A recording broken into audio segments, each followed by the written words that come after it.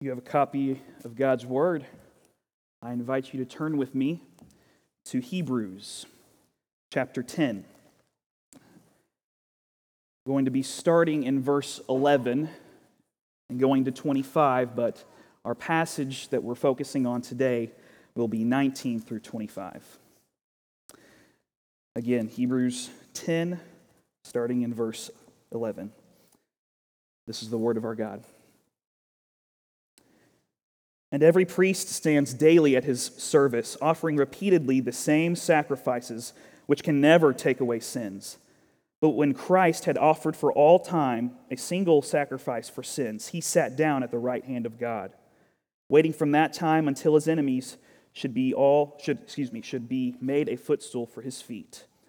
For by a single offering he has perfected for all time those who are being sanctified. And the Holy Spirit also bears witness to us. For after saying, "This is the covenant that I will make with them after those days," declares the Lord, "I will put my laws on their hearts and write them on their minds." Then he adds, "I will remember their sins and their lawless deeds no more. Where there is forgiveness of these, there is no longer any offering for sin. Therefore, brothers, since we have confidence to enter the holy places by the blood of Jesus, by the new and living way that he opened for us through the curtain, that is, through his flesh. And since we have a great priest over the house of God, let us draw near with a true heart and full assurance of faith, with our hearts sprinkled clean from an evil conscience and our bodies washed with pure water. Let us hold fast to the confession of our hope without wavering, for he who promised is faithful. And let us consider how to stir up one another to love and good works, not neglecting to meet together, as is the habit of some, but encouraging one another, and all the more as you see the day drawing near. Let's pray. Lord God, your word is perfect. It is sharper than any two-edged sword, and yet it comforts those in need of your tender mercies, even today, Father. It is totally sufficient in its revelation to man and its application to our lives, God. And your word is in no need of any further illumination. Rather, it is the eyes of our hearts that need illumination to rightly hear and understand and live out this text. Father, by your Spirit and for the glory of Jesus, we ask that you attend the preaching of the word today. Keep me from the temptation to say more than what is actually in this text, and keep me from the temptation to say less than what this text plainly says. Help us all, Father, in Jesus' name. Amen. Well, it has been said by many a theologian and many a scholar over the years that the book of Hebrews is the best commentary on the Old Testament, namely for its commentary on the Torah, the prophets, and the Psalms. And I would most certainly agree with them. Hebrews is a book of the New Testament that especially helps the Christian to take the lump sum of the Old Testament, look at it from its various angles, and sift through that and find that Christ Jesus is the central message. It helps shed light on a Christocentric Old Testament, as it were, in our New Testament eyes. And it further helps us understand the implications of what Christ has done for us in his initiation of a new covenant, a true and better covenant. We opened the service by singing that, right? An everlasting covenant, as Jeremiah 32 says, and a final covenant, in the words of the great Puritan Matthew Henry. Jesus himself is the answer to all the Old Testament laws, rituals, prophecies, types, etc. And he is the means by which men and women, Pharisee and prodigal, Jew and Gentile, are reconciled to a holy God. We see in Hebrews, here's a brief breakdown of Hebrews, we see that Jesus is the agent of God's creation. He is the radiance of God's glory and an exact imprint of his nature. and he reigns supreme at the right hand of God. We also see that Jesus is superior to the angelic beings. Jesus is better than Moses. He is better than the priests of Aaron. And Jesus' mediation and establishment of the new covenant is better than the first covenant, thus making it obsolete, as Hebrews 8:13 says. Because of the finality of this once-for-all atoning sacrifice that Jesus accomplished, we have confidence before God. Not because of us, but because of Christ. It was finished once for all. And because of him, we have confidence to approach God, to regularly come into the Holy of Holies without fear of utter destruction. Our passage today gives us some exhortations that are fueled by our holy confidence in this all-sufficient sacrifice of Jesus. And I'd like to mostly focus on those exhortations, but first and more briefly, let us address these confidences which are ours in Jesus. Two of them, a pair of holy confidences. In verse 19, therefore, brothers, since we have confidence to enter the holy places by the blood of Jesus, by the new and living way that he opened for us through the curtain, that is, his flesh. And since we have a great high priest over the house of God, stop there. Kent Hughes divided up these two confidences with two very powerful words that embodies verses 19 through 21. Access and advocate. Access and advocate. We have both of these in Christ. I love that illustration, those words so much, I'm borrowing them. Hope that's okay with you. First, we have access to God by the blood of Jesus. This is not the only place in Hebrews where he tells us this. Hebrews 6:19 through 20. We have this as a sure and steadfast anchor of the soul. Listen, a hope that enters into the inner place behind the curtain, where Jesus has gone as a forerunner on our behalf, having become a high priest forever after the order of Melchizedek. Christ has gone before us by splitting the curtain of the Holy of Holies from top to bottom, showing us that according to Matthew's narrative of the gospel, showing us that it was not split by man, showing us that it was not split by the earthquake that was happening, but it was split by God himself. He opened the Holy of Holies. Now, looking at verse 20 of Hebrews 10, the author of Hebrews parallels the curtain torn to the torn flesh of Christ. Do you see that? By the new and living way that he opened for us through the curtain, that is his flesh. The curtain, his flesh. They're both torn. And the author of Hebrews brings out this parallel by talking about Christ in remembrance of his torn, bruised, pierced skin, pierced body. And he did so he might save people from their sins and bring them to God. And this is the initiation of a new and living way, a new covenant. A.W. Pink noted that this way, because of its perpetual efficacy, is not a lifeless thing, but has a spiritual and vital power in our access to God. And Jesus did this once for all. Unlike the Aaronic priests, where every year they had to repeat the atonement over and over again on the Day of Atonement for the sins of Israel, as it's described in Exodus and Leviticus, Jesus did it once for all. Listen to what Hebrews 9:24 through 28 says. This is giving us our context of giving us why the therefore is there. Therefore. Verse 24 of chapter 9. For Christ has entered not into holy places made with hands, which are copies of the true things, but into heaven itself, not to appear in the presence of God, now to appear in the presence of God on our behalf.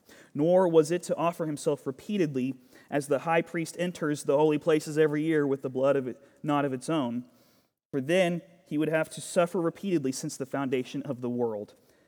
But as it is, he has appeared once for all at the end of the ages to put away sin by the sacrifice of himself. And just as it is appointed for man to die once, and after that comes judgment, so Christ, having been offered once to bear the sins of many, will appear a second time, not to deal with sin, but to save those who are eagerly awaiting for him. Long story short, Jesus is the way to the Father. What does John 14:6 say? Jesus replied, I am the way, the truth, and the life. No man comes to the Father except by me. The blood of Jesus is our eternal access to God. He invites us into the Holy of Holies since he has gone before us, and he leads us in our worship. Second, he is our advocate before the throne. Jesus Christ doesn't just bring access to God and those realities for his people. He also stands before the Lord God, the ruler and judge of all men and women, always making intercession for his people.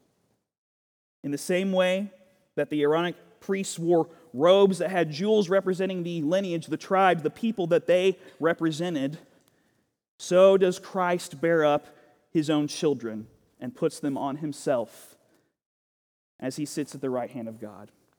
My name is written on his hands. My name is written on his heart. I know that while in heaven he stands, no tongue can bid me thence depart. It's powerful poetry there. He willfully cares for us, hears us, owns us as the great shepherd of the sheep. It's glorious news. One of my favorite quotes on the topic of Jesus' intercessory powers and priestly office is by the Scottish pastor named Robert Murray McCheyne. You might recognize that name.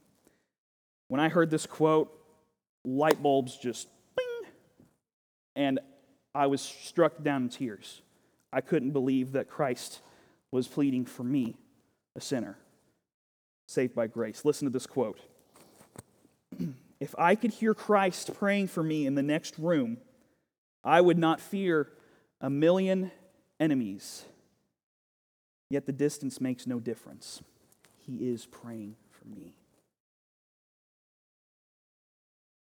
Friends, we have an advocate in our stead. Jesus is our advocate before the throne. Access and advocate. Now, moving on to these exhortations.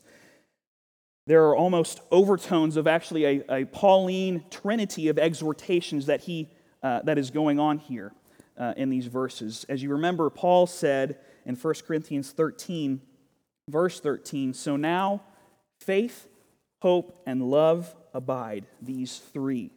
But the greatest of these is love. We hear an overtone here. I'm not necessarily saying Paul wrote this. We don't know for sure. But it certainly has an overtone of Pauline literature. Because in verses 22 through 25, we see three exhortations to what? Faith, to hope, and to love. Exhortation number 1, an exhortation of faith. Let us draw near. Let us draw near, this is verse 22, with a true heart and full assurance of faith, with our hearts sprinkled clean from an evil conscience and our bodies washed with pure water. Does any of that sound familiar to you? It sounds like our responsive reading we just read today from Ezekiel 36. This passage is one of two key prophetic passages that lays out the implications of the new covenant for God's people. The other passage being Jeremiah chapter 31, verses 31 through 34. And further, I'd say it's common for most people when discussing the topic of the new covenant to usually jump to Jeremiah's prophecy. And that's understandably so. It's beautiful, and it's actually right before our passage here in Hebrews that the author of Hebrews utilizes it. And that's all good. It makes sense with the forgiveness of sins. He will forgive their iniquity and remember their sin no more. Awesome. So why touch on Ezekiel's new covenant prophecy here? Well, mainly because I think it gets missed sometimes. It's especially fitting here when we read verse 22. So if you don't remember the passage, I'm going to go ahead and read it again from Ezekiel 36. I will take you from the nations and gather you from all the countries and bring you into your own land. Listen to this. I will sprinkle clean water on you, and you shall be clean from all your uncleanlinesses. And from all your idols I will cleanse you, and I will give you a new heart, and a new spirit I will put within you.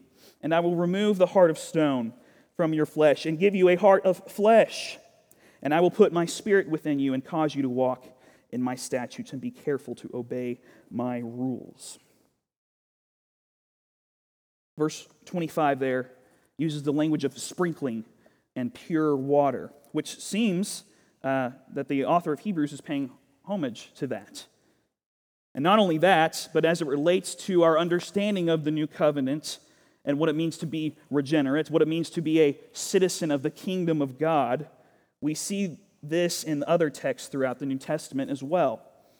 One instance, you probably remember, is Jesus talking to the Pharisee named Nicodemus in John chapter 3, where he says this. Jesus answered him, "Truly, truly, I say to you, unless one is born again, he cannot see the kingdom of God." Nicodemus said to him, "How can a man be born when he is old? Can he enter a second time into his mother's womb and be born?" Jesus answered, "Truly, truly, I say to you, unless one is born of water and the Spirit, he cannot enter the kingdom of God." See the similarity there? Now, without getting too far on a tangent here, I think it is fair to clarify here that I do not believe that John 3:5 is advocating for a position of baptismal regeneration, meaning that baptism has a saving power or that baptism is the final initiating step of salvation for that to incur upon someone. No, notice that the phrase "born of water and the Spirit," and look back at Ezekiel 36 and Hebrews 10, and you'll see that this reference is talking about the inward spiritual cleansing that occurs when God puts His Holy Spirit on a born-again believer. Sure, Hebrews 10:22 might be alluding to the visual symbolism of baptism. How can you not think of that? Tom Schreiner points out it's natural for believers to think about baptism when it mentions the washing of a body. But we can't, even still, we can't look too far into that, in my humble opinion, because as I think it would do us good to remember this passage focuses on the heart. It talks about the inward spiritual change, the inward spiritual cleansing that God gives to the believer. In contrast to the old covenant, though it is upheld by the by the sacrificial shedding of blood, the blood of these animals can never cleanse a guilty conscience. It could never perfect the evil conscience. But oh, brothers and sisters, because of Christ, we can draw near with a true heart and a full assurance of faith. We can, with confidence, draw near to the throne of grace, as Hebrews 4:16 says. Why? Because He has cleansed us of a guilty conscience once for all. He gives us His Spirit, and He gives us new hearts. Just think about that for a second. He takes out the heart of stone and puts in the heart of flesh. Have you ever noticed that it's pretty hard to be alive if you have a heart of stone? How does that work? Likewise, by the blood of Jesus applied on our evil consciences, God, by His Spirit, makes His people who were once dead, heart of stone, alive in Christ, heart of flesh. He cleanses us and gives us new hearts that are freed from the bondage of our corrupted wills and liberates us to live and walk according to His Word. And our new hearts are palatable and receptive to the things of God. This is good news, church. This is your testimony if you are His today. How about another passage from two of Paul's epistles, 1 Corinthians 6, 9 through 11. Just listen. "Or do you not know that the unrighteous will not inherit the kingdom of God? Do not be deceived. Neither the sexually immoral, nor idolaters, nor adulterers, nor men who practice homosexuality, nor thieves, nor the greedy, nor drunkards, nor revilers, nor swindlers will inherit the kingdom of God. And such were some of you. but you were washed. You were sanctified. You were justified in the name of the Lord Jesus Christ and by the Spirit of our God. Washed in the Spirit. All those verbs are in the past tense, by the way. Washed, sanctified, justified. We do well to remember the past tense there. And also consider Titus chapter 3, verses 4 through 6. But when the goodness and loving kindness of God our Savior appeared, He saved us, not because of works done by us in righteousness, but according to His own mercy, by the washing of regeneration and the renewal of the Holy Spirit, whom He poured out on us richly through Jesus Christ, our Savior. There is this biblical language of the water and the Spirit. Think upon these two stanzas of the Elijah Hoffman hymn, Down at the Cross. Down at the cross where my Savior died. Down where for cleansing from sin I cried. There to my, where? Heart was the blood applied. Glory to His name. Skip down to verse 3. O precious fountain that saves from sin, I am so glad I have entered in. There Jesus saves me and keeps me clean. Glory to His name. Man, there are some days I hear that and I want to shout, hallelujah! Yes! I am clean because of Christ. Right? Hopefully. But let's be honest. Our adversary is cunning. It's crafty. More often than not, when we read that verse 22, that we are sprinkled clean from an evil conscience, or we hear that line from the hymn, there Jesus saves me and keeps me clean, we don't want to believe it. We just can't fit that in our minds. And doubts and discouragements creep in. I'll be honest, sometimes when you read that verse, that's what I feel like. Things like this come up on your head. But Lord, look at all that I've done. This sin in my life, I can't seem to get a hold of it. How can I truly be declared clean when all I feel is dirt? How can I know that this is applied to me? It is in those dark times, friends, we must draw near with a true heart in full assurance. Bill talked about assurance of the Christian in our call to worship. The true heart and the full assurance is given to us. That is not something we have to spur or try to will in ourselves. It is a gift of the Spirit, and it's ours if we're in Christ. Your confidence to draw near to God is not based on how good you've been today. Your confidence is not in the goodness of yourself. It is in the goodness of Christ. As we've already said, He is your access and your advocate. The payment was made. Your guilt acquitted. The wrath of God satisfied, appeased forever. Your sin placed on someone else. It's placed Christ. Draw near to Jesus, though Satan may still accuse you and confuse you and condemn you. Listen to this familiar hymn. No condemnation now I dread. Jesus and all in Him is mine. Alive in Him my living head, and clothed in righteousness divine. Bold I approach the eternal throne and claim the crown through Christ my own. We can boldly draw near when we place our faith in His work. Exhortation 2, hope, clinging to our confession.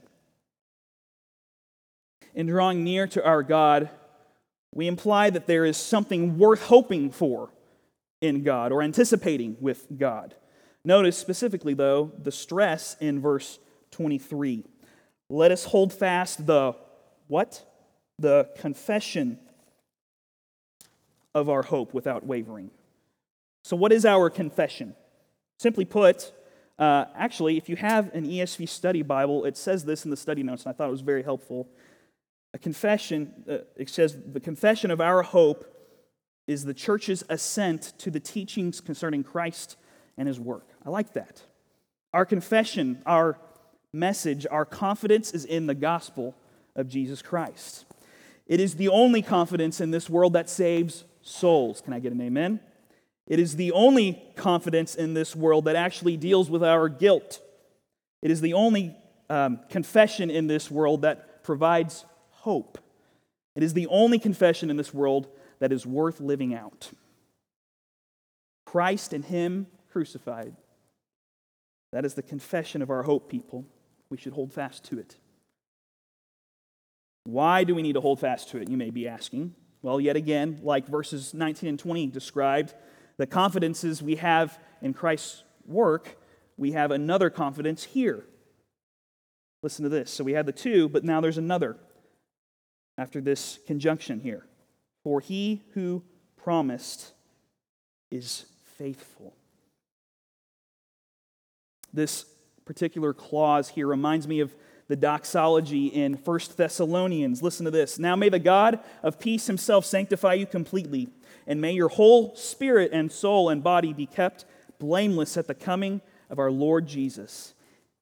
He who calls you is faithful.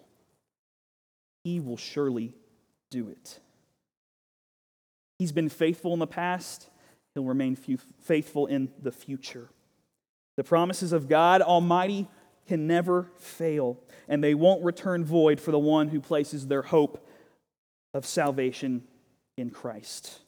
Dear friend, if you are not a believer, I implore you by the mercies of God, turn away from any hope that this world is going to try to give you. Those wells will always run dry, but there is a hope that lasts beyond the grave. Run to Christ. He is the living water, and you'll never thirst again. And find life eternal in Him. Turn from your sins. Trust in the righteousness of Jesus to save you, and He will gladly receive you unto Himself. The Christian life, however, as we've talked a lot about in 1 Peter, in our series we just finished, we know that the Christian life is not all sunshine and rainbows, right? Personal trials will come. Sufferings of all kinds will come. And you will be reviled by the world. That's what 1 Peter says, right? This is why the call to hold fast to this confession of our hope is so utterly crucial. Because we know that we will often be tempted to lose hope and to walk away from the hope of the gospel. But brothers and sisters, hold tight to it. Hold fast to the truth. Hold fast to this confession. Press on in your faith. The reason we chose the song of response today that we're going to be singing is because specifically of verse 23. And our song of response is one we love here, Christ our hope in life and death. But so often when we sing, we can go through the motions, right? We don't always let it wash over us and ponder it really deeply in our hearts. So listen to these stanzas. This is something we're going to sing at the end of service, but it applies so much here in verse 23. What is our hope in life and death? Christ alone. Christ alone. What is our only confidence? That our souls to Him belong.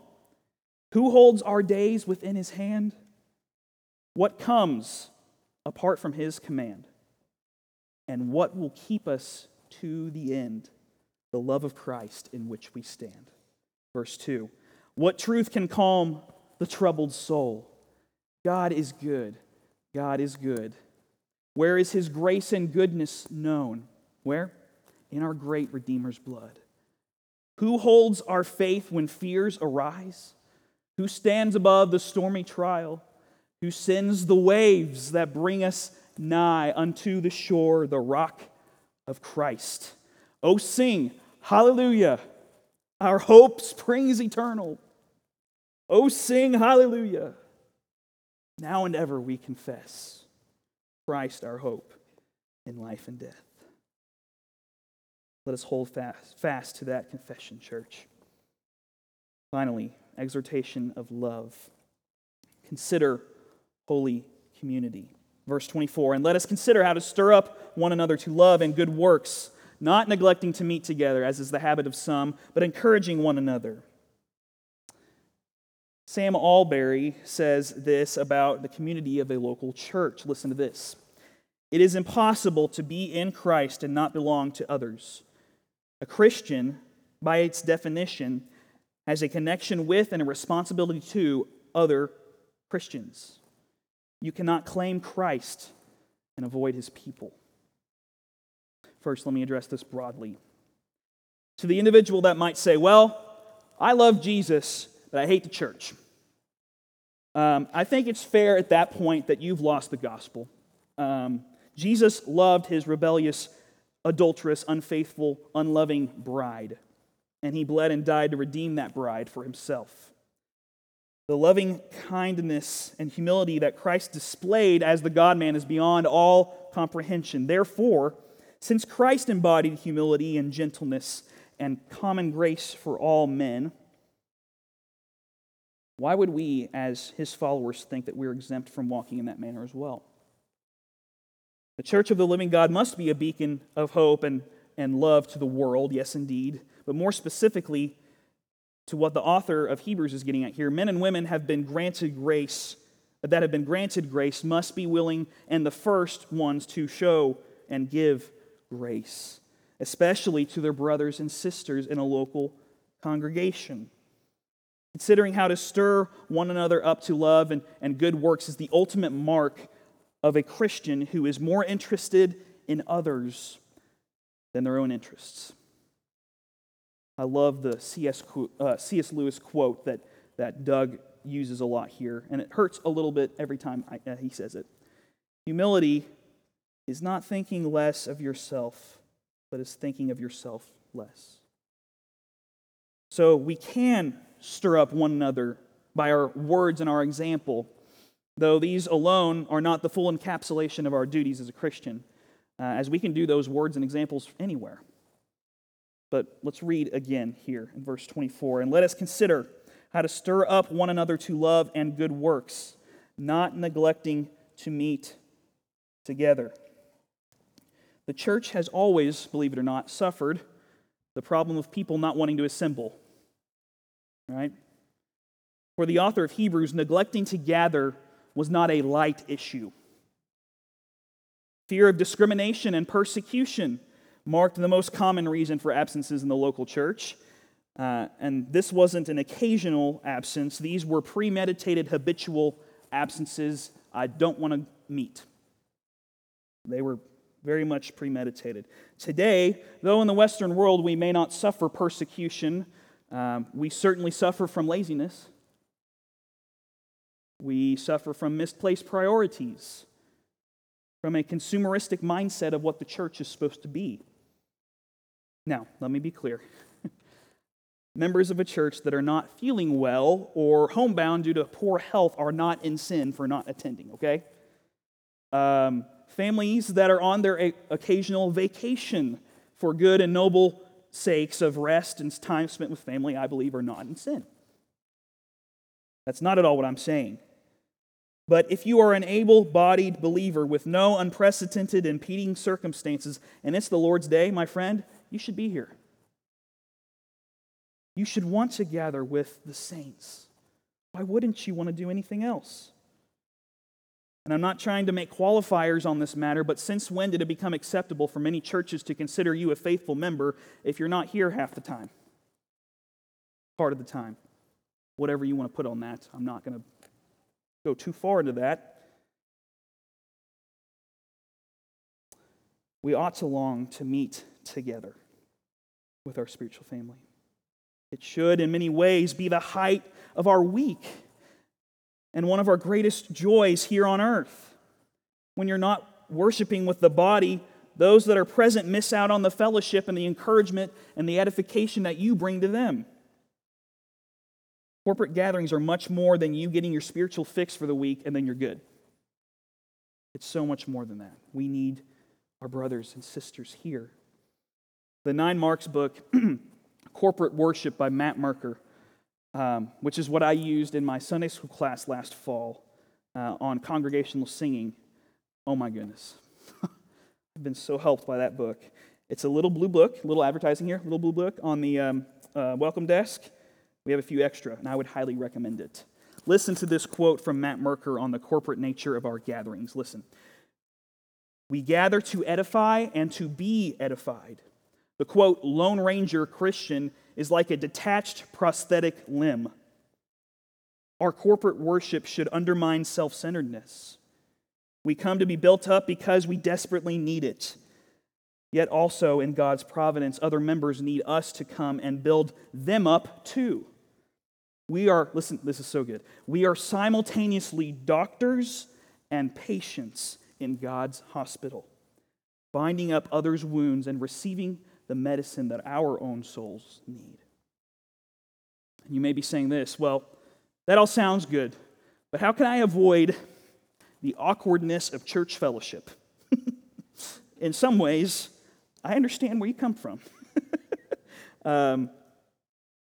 Listen to Brett McCracken, who wrote this book called Uncomfortable, The Awkward and Essential Challenge of Christian Community. I also recommend that.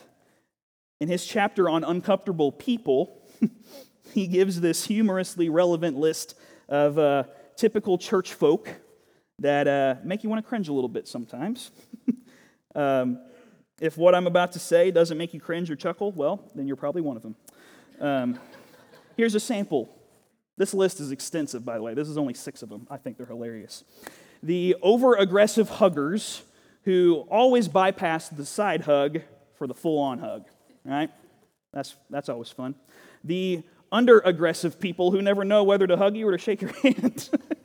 That's good. The external processor who takes up so much of our precious social energy by meandering thoughts aloud, ad nauseum. The church lady who manages to ask horribly offensive and personal questions under the guise of a kind-hearted concern. The far too happy person whose perpetual smile surely must mask something sinister. And the person who has shaken hands with you 12 times but still can't remember your name. Guilty as charged on occasion. Church can be awkward sometimes. And can I let you on a little secret? Some of y'all are just weird. I love you, but in some ways you're strange to me, I'm strange to you, it's all good, and that's okay. Why? Because it paints such a more beautiful picture of the unity of a church. Some of you I would never cross paths with if it weren't for Sunday morning, right?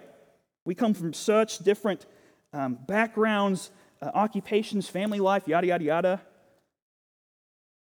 And again, it's evidence of Christ's like service and kindness working in us. We should want to be together. It's our mutual encouragement. When we neglect worshiping together, we abandon God-given encouragement. Look at the verse again. Not neglecting to meet together is the habit of some, but encouraging one another. See how it's got a conjunction there? But, after it says not neglecting to meet, neglecting and encouragement are polar opposites. You get that? They are diametrically opposed to one another. That's huge. Listen to this quote from David Clarkson, who's a Puritan pastor, as it points to the significance and the beauty of believers gathering together. I thought this was so helpful. Just bear with me and listen. The Lord engages himself to let forth, as it were, a stream of his comfortable, quickening presence to every particular person that fears him.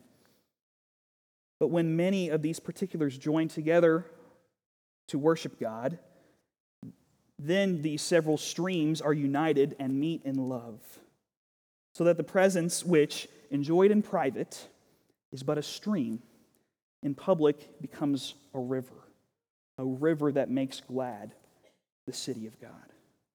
I love that imagery. Further, besides our words, our fellowship, and our example, how do we take up this responsibility to love and encourage each other? In some ways, the answer to that is almost too simple. Participate in the corporate gathering. Some obvious ways we do that are in the responsive reading. We both hear the word proclaimed over us and we speak it. We put it on our own mouths so that we're using multiple senses to hear and speak the word of God to help us remember and savor those truths. That's one way to participate.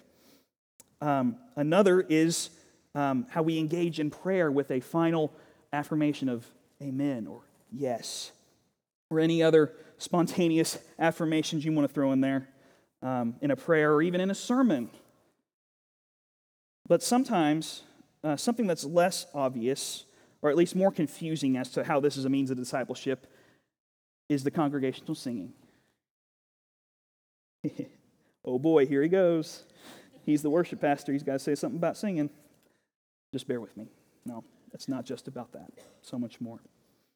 Most of you, when I say that your willful, dutiful, compelling participation in singing is to be a blessing to others, you probably chuckle a little bit. Yeah, right. Have you heard me sing? Couldn't carry a tune in a bucket. The Lord said to make a joyful noise. It doesn't have to be a pretty one. I've heard them all, trust me. The point is not your intonation. The point is your visible and willing engagement for the sake of edifying and teaching others. Yes, you are teaching your neighbor, the person in the back of the room, front of the room, side of the room, whoever, as you sing. Your singing is also an act of love. Love and good works, right? Stir those affections up. David Peterson affirms this in his book called Engaging with God when he says this: the God-directed ministry of prayer and praise and the notion of edification are intimately linked in the New Testament. Even psalms, hymns, and spiritual songs, which are an expression of faith and thankfulness to God, are to be considered simultaneously as a means of teaching and admonishing one another. The words we put on our lips in worship to God have a tremendous, if not daunting and dangerous, influence on our lives. I hope you realize that. I hope you realize how much thought your elders put into the corporate gathering and the intentionality of every word we say and sing and do and hear. The songs that we use are meant to meet a wide variety of believers, a wide variety of seasons of life, whether it's a season of life or a temptation or a joy or a suffering that you may be going through. Kind of finish up this thought on stirring up one another to love and good works. Listen again to Matt Merker in his book on the impact of congregational singing, okay? Listen. How often do I wander into church with low spirits and tired eyes? One such Sunday, I looked up as the singing began. Across the room, my friend Jeremy. Though he was singing to God, he was doing so in a way that made it seem like he was also singing at me. And probably at everyone else too. It wasn't fake or forced. He simply sang in a way that invited others to sing. And these are the words he sang. When Satan tempts me to despair and tells me of the guilt within, upward I look and see him there who made an end of all my sin. Amazingly, mysteriously, the Lord used Jeremy's facial expression to press the truth of that song into my heart. And I started to sing along. Wow.